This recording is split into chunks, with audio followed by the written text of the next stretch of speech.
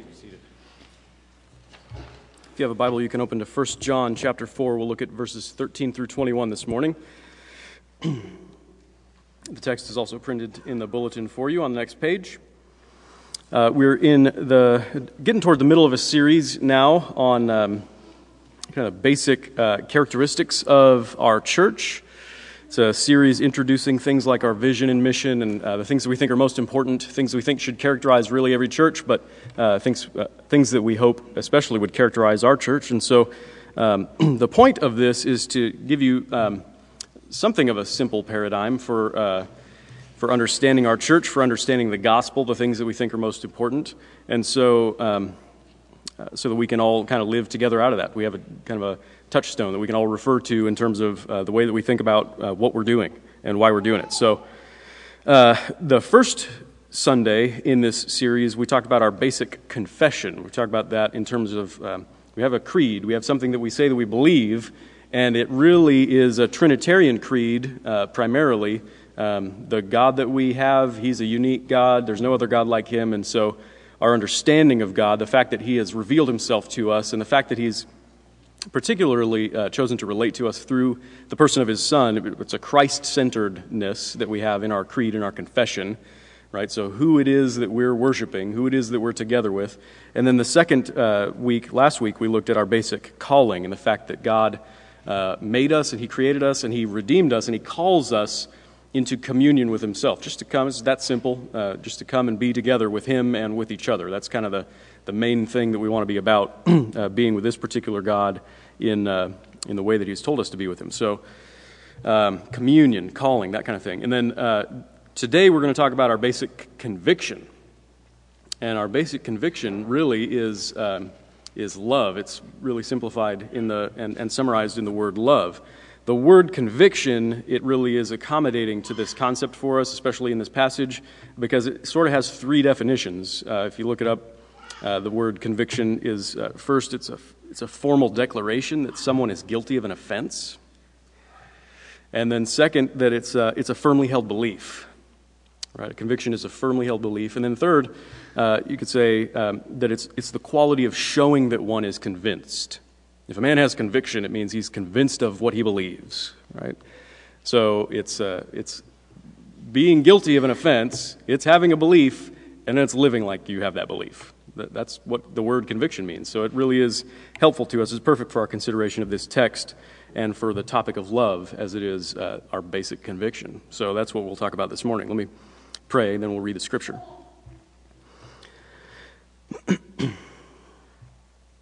Father, as always, we need your Spirit's help if we're going to read your word and hear it, to ponder it, and for it to have its effect in us. The only way that can happen is if your Spirit is at work in us. So we pray for the fullest measure of your Spirit, that He would come and fill this time, fill our hearts and our minds and the words that are spoken, that He would draw us to you, Father, through Jesus Christ, in whose name we pray. Amen. By this we know that we abide in Him and He in us, because He has given us of His Spirit. And we have seen and testify that the Father has sent His Son to be the Savior of the world. Whoever confesses that Jesus is the Son of God, God abides in Him and He in God. So we have come to know and to believe the love that God has for us. God is love. And whoever abides in love abides in God, and God abides in him. By this is love perfected with us, so that we may have confidence for the day of judgment, because as He is, so also are we in this world. There is no fear in love, but perfect love casts out fear. For fear has to do with punishment, and whoever fears has not been perfected in love. We love because He first loved us. If anyone says, "I love God," and hates his brother, he is a liar. For he who does not love his brother, whom he has seen, cannot love God whom he has not seen. And this commandment we have from Him: whoever loves God must also love his brother. This is the word of the Lord. Thanks be to God. So the word love shows up quite a bit in John's letters, especially here in this particular passage. The world is meant to be characterized by that. The world is meant to be characterized by love. Jesus says, in response to a lawyer's question of him, "Teacher, what's the greatest commandment?" As you survey the entire Old Testament, what for them was the only scriptures they had, as you survey the Bible, what's the greatest thing that God commands us? What's the thing that he wants most for our lives? What does he want to characterize us? What's the greatest commandment? And Jesus said to this lawyer, "You shall love the Lord your God with all your heart and with all your soul and with all your mind. This is the great and first commandment. And a second is like it. You shall love your neighbor as yourself. On these two commandments depend all the law and the prophets." So when most people, I think, in our culture, people who are familiar with Jesus, maybe not Christians, but people who think about Jesus, when they think about him, they probably think about him as a teacher, right? The things that he said. That's the important stuff that we can remember about Jesus. Absolutely, we should remember all that. But they think about him as saying things like this, like these are the world-changing things that he said. Love God and love your neighbor as yourself, right? Do unto others, that kind of thing, is what characterizes in people's minds, I think to a large degree in our society, what Jesus is about. And he's giving this commandment, and the Bible's full of commandments. The Bible's not only about commandments, but the commandment here that he sums up, that he gives us as kind of the most important stuff that your life should be about, it's the way things are supposed to be. That's what he's saying. This is the way things are supposed to be. This is what God is like. This is what he wants from you. This is what's supposed to characterize your relationship with him and with each other. Love God with everything you've got, and love your neighbor as yourself. Right? That's the way the world is supposed to be. That's what he's saying. And so other New Testament writers, Paul, in a couple places, he sums up all the commandments, all the times where God says, you should do this. This is how things are supposed to be. He sums it up and he says, they're summed up with this one word, you shall love your neighbor as yourself. He says it a couple times in his letters, Romans 13 and also Galatians 5. The commandments are summed up in this word. If there's any commandment, it's summed up in this word. You shall love your neighbor as yourself. That's the way the world is supposed to be. And so Jesus talked about it a lot, also recorded in John's Gospel in John chapter 13. Jesus says, "A new commandment I give to you, that you love one another just as I have loved you. You also are to love one another. Just as I have loved you." So he's giving us something of a definition for what love is supposed to look like. This is the way things are supposed to be. You're supposed to love one another. And that's going to look like what I'm doing, Jesus says. Just as I have loved you, you will imitate me in your love. That's how things are supposed to be. You will imitate me. And that reminds us of the way that God talks. That's how God talks. When he says, you want to see how things are supposed to be, just do what I do. Right? Be holy, for I am holy. Your holiness, your love is supposed to be a reflection of mine, is what God says. That Bill read it in our Old Testament reading from Leviticus 19. Be holy, for I, the Lord your God, am holy. And then you get this long section in that chapter of him kind of telling you, these are what these commandments mean. This is how you should treat one another. And every single little paragraph ends with the reminder, I'm the Lord. So tying all of our behavior, all of the way that we're supposed to behave in relationship with one another, tying that back to who he is, because we're supposed to be reflecting him. We're supposed to be imitating him, which is what Jesus ultimately says. As I have loved you, that's how you're supposed to love each other. So he says things like, you shall not hate your brother in your heart. You shall love your neighbor as yourself. That comes from Leviticus 19. You shall love your neighbor as yourself. I am the Lord.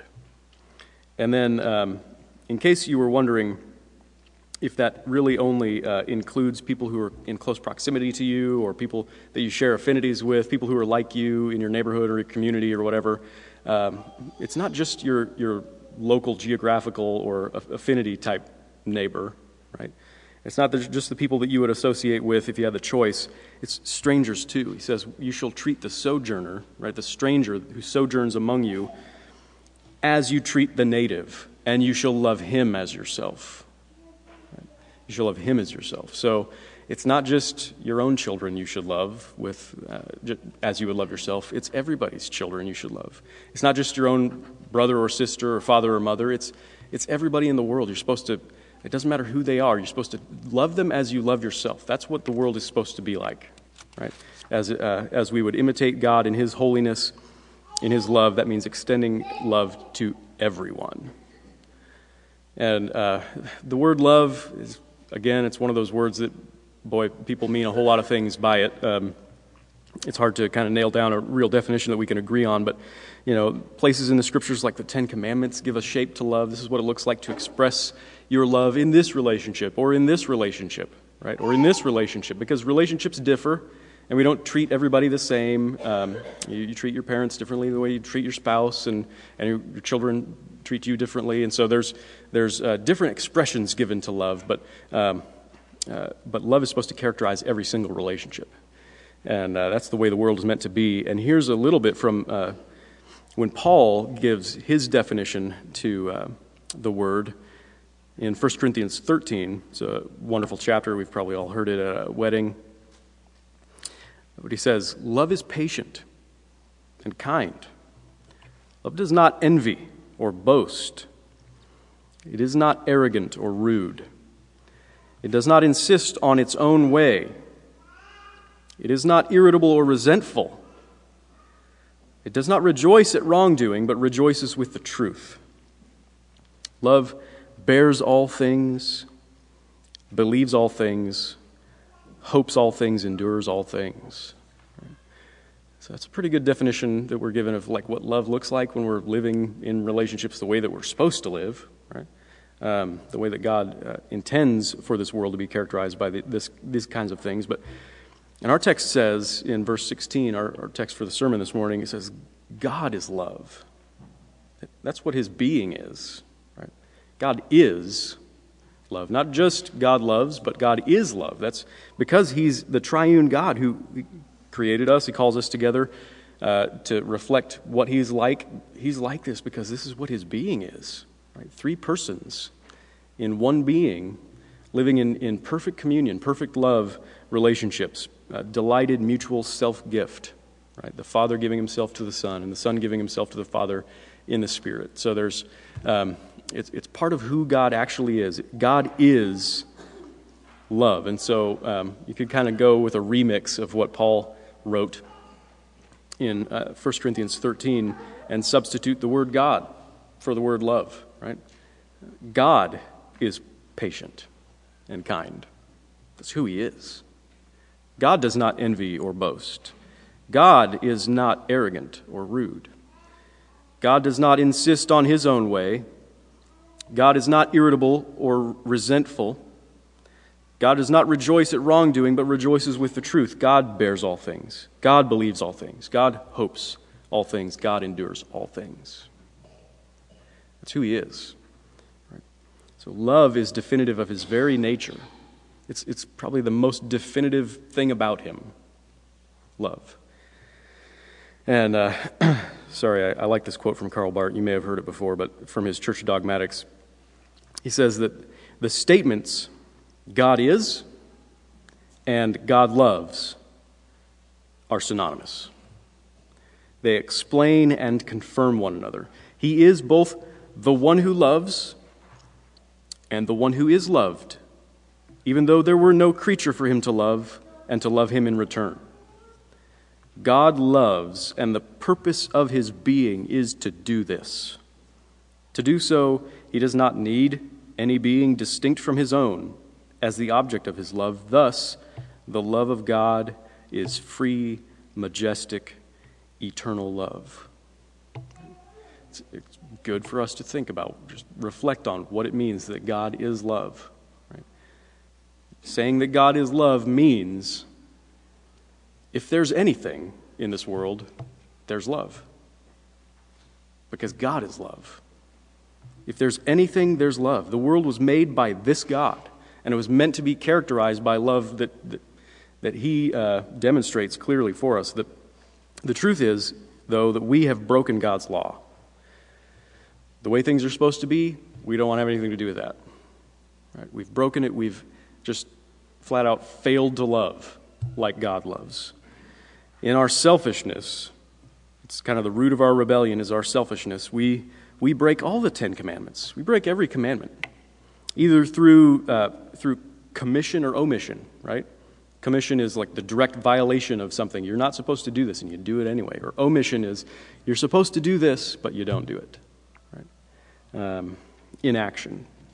We break all the commandments in those ways. We're proud, we're greedy, we're lustful, we're covetous, we're petty, we're spiteful people. And mostly, we don't even know that about ourselves because in our self-centeredness, we prefer rather to think really well of ourselves. Right? We're in our boastful, arrogant pride, we blind ourselves to the reality of what we really are like. The fact that we're selfish, the fact that we don't love. Right? We just don't believe that about ourselves because we don't want to. Sometimes we pretend to love. We pretend to love in order to get love. Right? I mean, I think this resonates with us. To get praise from others, to have them think well of us, or to get self-esteem, or just in order to imagine that God loves us, or somebody else loves us, or that we're lovable. Right? We do things that look like love to get love. So we clean the kitchen, and we help the kids with their homework, or we do what our parents say. Or we give money to the poor, or we serve, and we work hard, hoping that someone will notice. Did you notice? I did this yesterday. I spent like an hour cleaning the stove. And the first thing when Jerry walks into the kitchen is, did you notice? Calling attention to it. Did I do that just for the sake of getting love, getting praise, so that someone will notice that, so someone will reward me? I did. I do that all the time. If you're anything like me, you do it all the time. You don't even notice that you're doing it. Right? We love, we perform acts of love, we do things that look like love, we pretend to love in order to get love. But that's not love. That's a cheap knockoff. That's gutted of anything really like love, resembling love. It's insecurity. It's insecurity to do that. It's selfishness. It's fear-driven stuff. If I don't do this, if I don't love, if I'm not pulling my life together for the sake of other people, then nobody's going to notice. I'm going to be empty. My life will be meaningless if I don't do something to earn a reward. Right? People who dwell in that version of love, they don't know the love of God. Right? We're so subtle about it, it's usually undetectable, but so much of what passes for love in this world is just counterfeit. That's just counterfeit stuff. And that's a deep, deep problem. And this world is a broken place because we're broken in this way. Right? We really don't even know how to live in relationship with each other. Even the relationships that are supposed to be the closest, most lasting relationships, we don't know how to do that. We don't know how to love our spouses or our children. Usually we just fail to love entirely. So in our passage, verse 20, it says, if anyone says, I love God, and hates his brother, well, he's a liar. For he who does not love his brother whom he has seen cannot love God whom he has not seen. So it's talking about self-deception, right? You're being a liar, being dishonest, right? With yourself. If you think that you can say, I love God, but you don't love your neighbor as yourself. Right? Which is that kind of self-deception. The Bible talks about it a lot, which is why we talk about it a lot here at Ascension. It's kind of basic things we're always talking about. We need to stop being in denial all the time about the way that we deceive ourselves, the way that we're dishonest with ourselves when we talk about our faith. It's just dishonest to think, isn't God great? Isn't God wonderful? Without it making a difference in your life, without it propelling you out in true love for your fellow human being. God's love summons us to love. His love that's coming toward us, it summons us to love everybody. but we cut it short before it even gets to us. That's where we're cutting it short. Not between by the time it reaches us and we reflect it out to somebody else. That's not where we're cutting it short. We're cutting it short before it even gets to us. If it got to us, it would have this effect. If we really knew God's love, it would have this effect on us. John Stott says, the argument is plain and compelling. For the loveless Christian to profess to know God and to have been born of God is like claiming to be intimate with a foreigner whose language we cannot speak, or to have been born of parents whom we do not in any way resemble. It is to fail to manifest the nature of him whom we claim as our Father. So we're a people, in response to this kind of reality, we're a people that the Spirit has convicted. A formal declaration has been made that we're guilty of a most serious offense. We don't love as we should love. Considering the God who made us, the God who created us for a relationship, to reflect what he is like, we don't love like we're supposed to love. And it's the Spirit's, actually, it's his good work. It's his gracious work. When you're being told, when you're being convicted of your sin, of your failure to love, it's God's good work in your life. That's one of the Spirit's, it's like in his job description in the Scriptures, bringing us to this conviction of our sins, right? Grace, it can feel quite excoriating before it's uplifting and encouraging and restorative. But we say as people who have been convicted by the Spirit, I am guilty. I'm guilty. In my self-love, in my lack of true love, I'm what's wrong with the world. I'm the reason why this world is broken. We stop denying that, and we actually seek to recognize that in all of our relationships, in all the broken areas, in all of our relationships, we seek to recognize how my self-love is the problem here. Right? That's our conviction. It's a problem that we can't fix. We're going to live with this problem the rest of our lives in a lot of ways. It's a problem we can't fix. We can't love ourselves into we can't do enough love, do enough loving actions. We can't love ourselves into a position of good standing in the judgment. Right? But the gospel, which we're very much about here, around here, says that God loves you nevertheless. Even though it's a problem you can't fix, a problem of your own making, you can't fix it, God loves you nevertheless. That his love comes to you in spite of your not deserving it at all. That you don't need to fear in the judgment because he has already made reparations for your sin on the cross. That you can know with certainty, that God loves you because of his gospel. Right? Out of fear, we try to get love. We would offer a counterfeit version of love, but true love and that kind of fear, mutually exclusive, antithetical to one another. And when you know the love of God in Christ, it casts out that fear. It casts out that way of loving, that counterfeit love. When you know the love of God in Christ, then God's love is perfected in you and through you as you then begin to reflect what God is like, reflect his love and love others in response to his love. So you must have the conviction here, again, this word, another definition of it, the conviction, the firmly held belief that God loves you, which is what the gospel is all about. It says in verse 16, we have come to know and to believe the love that God has for us. We've come to know it. We've come to believe it. It's a deeply held conviction of ours because of the gospel of Jesus Christ. There's a quote at the beginning of the bulletin. George Herbert was a 17th century, I think, English poet. English. It was written in old English that has to be updated, but a lot of good poems. One of them is Love 3. Probably wrote a lot of poems about love. This is helpful for us, I think. Give your attention to it. Love bade me welcome, yet my soul drew back, guilty of dust and sin.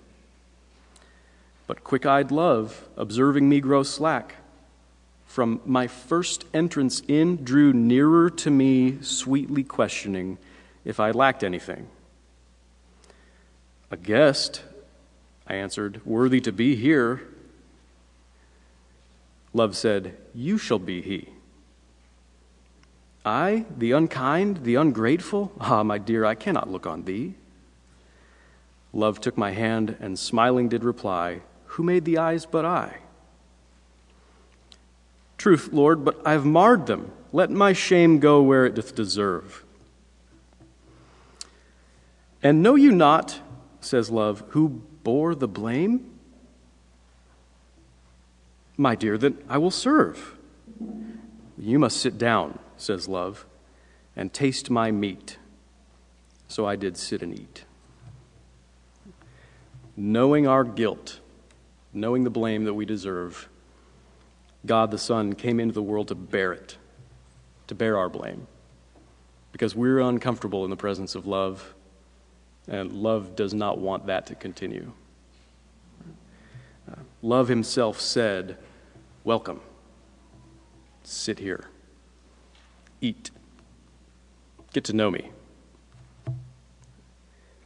Came after us in every way with himself, even to the point of death, gave up his life. Love in the pursuit of us, people like us. Love gave up his life until we would taste and see that he is good, that he does truly love us, until we would learn what love really is. Victor Hugo wrote Les Mis, said, the supreme happiness of life is the conviction that we are loved, loved for ourselves, say rather, loved in spite of ourselves. Supreme happiness in life is the conviction of knowing that you're loved in spite of yourself. And you are.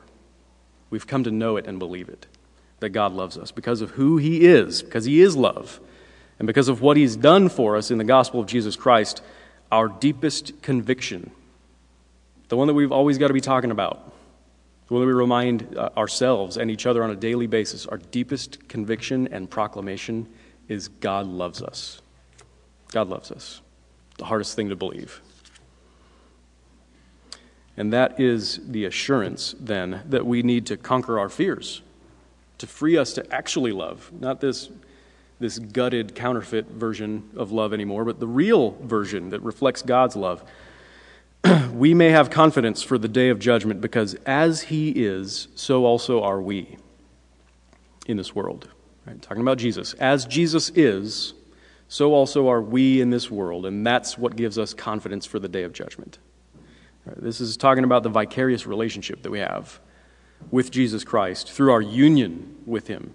As we put your faith in Christ, the Spirit unites you to Jesus so that everything that's true about him as the perfect human being is now true about you through your faith in him by God's grace. It's how our salvation works.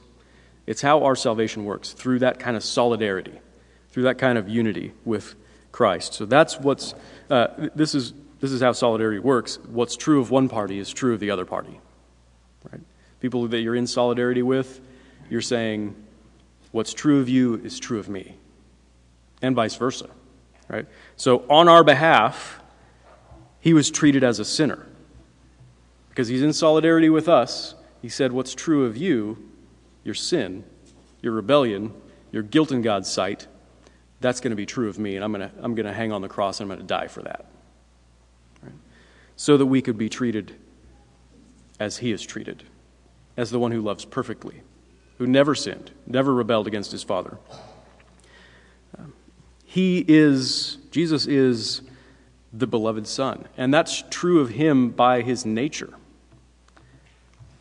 And by grace, through faith in our union with him, it's also true of us. What's true of him is true of us. As he is, so also are we in this world. He lived a perfect life of love, so that's true of us because of our union with him.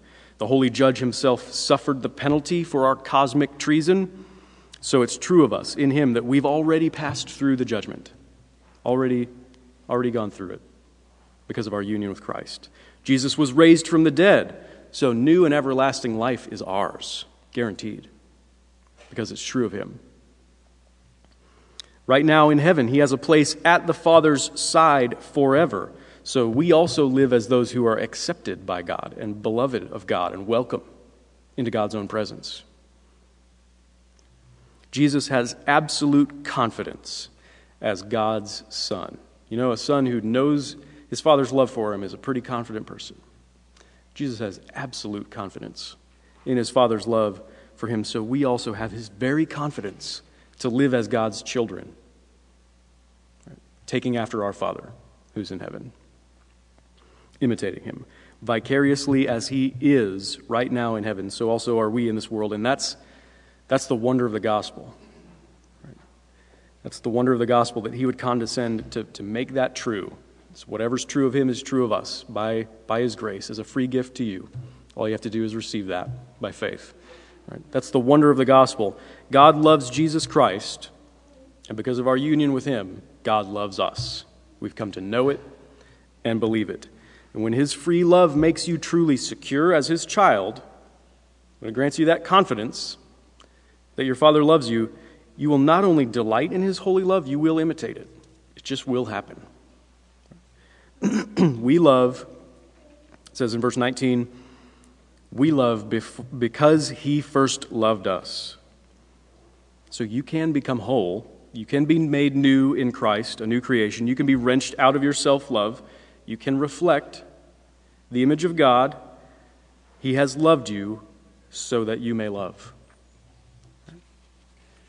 God is love, and so can you. Whoever loves God, it says in verse 21, must also love his brother. It's a logical necessity. It has to happen. If you know God's love and if you love God in return, it's just going to happen. You've got to love your brother. And again, that takes a lot of expressions depending on the various relationships that we have, right? You relate to people differently, all with love, but this love looks different from that love. But so many places in the Bible, everywhere in the Bible, really, our love is sort of generically this love for the brother, this love for the neighbor. It's true spiritual love looks like social justice. Social, relational, and justice, the way things are supposed to be, right? The way things are supposed to be in our society, the fulfillment of the law that says you shall love your neighbor as yourself, right? That's a result of knowing God's love for us and loving God. So love is treating others who bear the image of God as those who bear the image of God deserve to be treated. Not as sinners deserve to be treated, but as those who bear the image of God deserve to be treated. And that's our conviction, the quality of showing that we are convinced of our belief in God's love for us. We love because he first loved us, just as Jesus has loved us, right? That commandment Jesus gave us. As I have loved you. This is how you're supposed to love one another. So Isaiah 58 says things like we're supposed to loose the bonds of wickedness, to undo the straps of the yoke, to let the oppressed go free and break every yoke. We're supposed to share our bread with the hungry, bring the homeless poor into our houses, and cover the naked and have real relationships with our fellow human beings. Not hide our faces from our own flesh, but have real relationships of love with all kinds of people. The early church did this as a testimony to God's love in Christ. In Acts 4, it says, there was not a needy person among them. Not a needy person among the people in the church. For as many as were owners of lands or houses sold them, brought the proceeds of what was sold and laid it at the apostles' feet, and it was distributed to each as any had need. So we sacrificially give ourselves, right? And our possessions and our wealth. We sacrificially practice hospitality. We're merciful. We're generous. We move out in all kinds of relationships to bring restoration, to make things the way that they're supposed to be, right? So one of the things that our denomination is thinking about a lot and that our elders have discussed a little bit is racial reconciliation. Things are not the way they're supposed to be between white people and black people and brown people in this country, right? Largely because of the lack of love that white people have for others. And we're right there in the middle of that, right? Racial reconciliation, restoring things to reflect God's image in all of our relationships. The love that we're supposed to have for each other has to include things like learning how to confess our sins and confess the sins that all of our forefathers had as our denomination started with people who were racists and wanted to pull away from this denomination in order to maintain segregation in our churches. It's learning how to confess their sins and ours in solidarity with them. It's learning how to recognize all the ways that we don't love people who are a different color from we are, right? We don't love them, either by omission or by commission, right? So it's learning how to confess those things to each other, our lack of making any effort to welcome the stranger, right? Our lack of making any effort to embrace the other with the gospel. And then we repent, we turn around, we walk in the light as Jesus is in the light, we seek to actually love. That means we're going to have to go out of our way to do it, right? But that's the kind of thing that we do as people who know what it means to be loved by God through Jesus Christ. We can find a lot of ways to engage locally. There are some times where we have been involved with immigration counseling services, young women who are, and just families who are survivors of sex trafficking, human slavery. There's a lot of immigrants in the world. There's 60 million global refugees. 60 million global refugees. And there's a lot of local people who have the same kind of fear that all these refugees have, right? Fear of being discovered and sent back home. They're living constantly in fear. We hear stories about it at our school where people are warning each other, now watch out, ICE is at the grocery store. They're looking for people, right? People live in fear because they're a stranger, sojourning in a foreign land. And we should know something about the love that they need. And we should offer something of the love that they need, the love of Christ. By God's grace, we could do something about these things. Small scale, we're not going to fix the world, right? But we can do something about these things. We can love. Because God first loved us, we can love. We can love our neighbors as ourselves. So I'll close with a quote from Tim Keller. He says that believers should be opening their homes and purses to each other, drawing even the poorest and most foreign into their homes and community, giving financial aid, medical treatment, shelter, advocacy, active love, support, and friendship. Jesus did not say that all this was done for the poor was a means of getting salvation, but rather it was a sign that you already had salvation. All right, so God loves you. If you know that, you'll love with a true love. You'll love with a free love. That's our basic conviction. Amen. Let's pray together.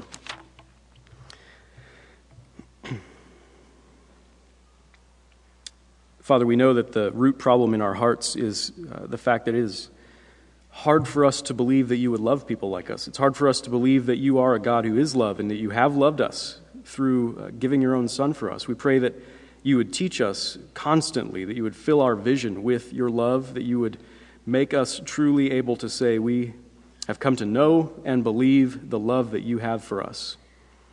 Help us to repeat it to ourselves and to each other in this church all the time, and help us to reflect it in all of our relationships. We pray that you would help us to truly love our neighbor as we love ourselves. We pray that you would help us to love our neighbor as you have loved us. These things are beyond us. We'd be fooling ourselves to think that we would get anywhere with you and deserve any special treatment because we did this well. We know that we will never be perfect in this life, and yet you have loved us anyway and called us into the glorious family business of loving those who don't deserve it. And so we pray that you would make this real in our hearts through the Spirit's work in us as you fix our eyes on Christ. We pray in Jesus' name. Amen.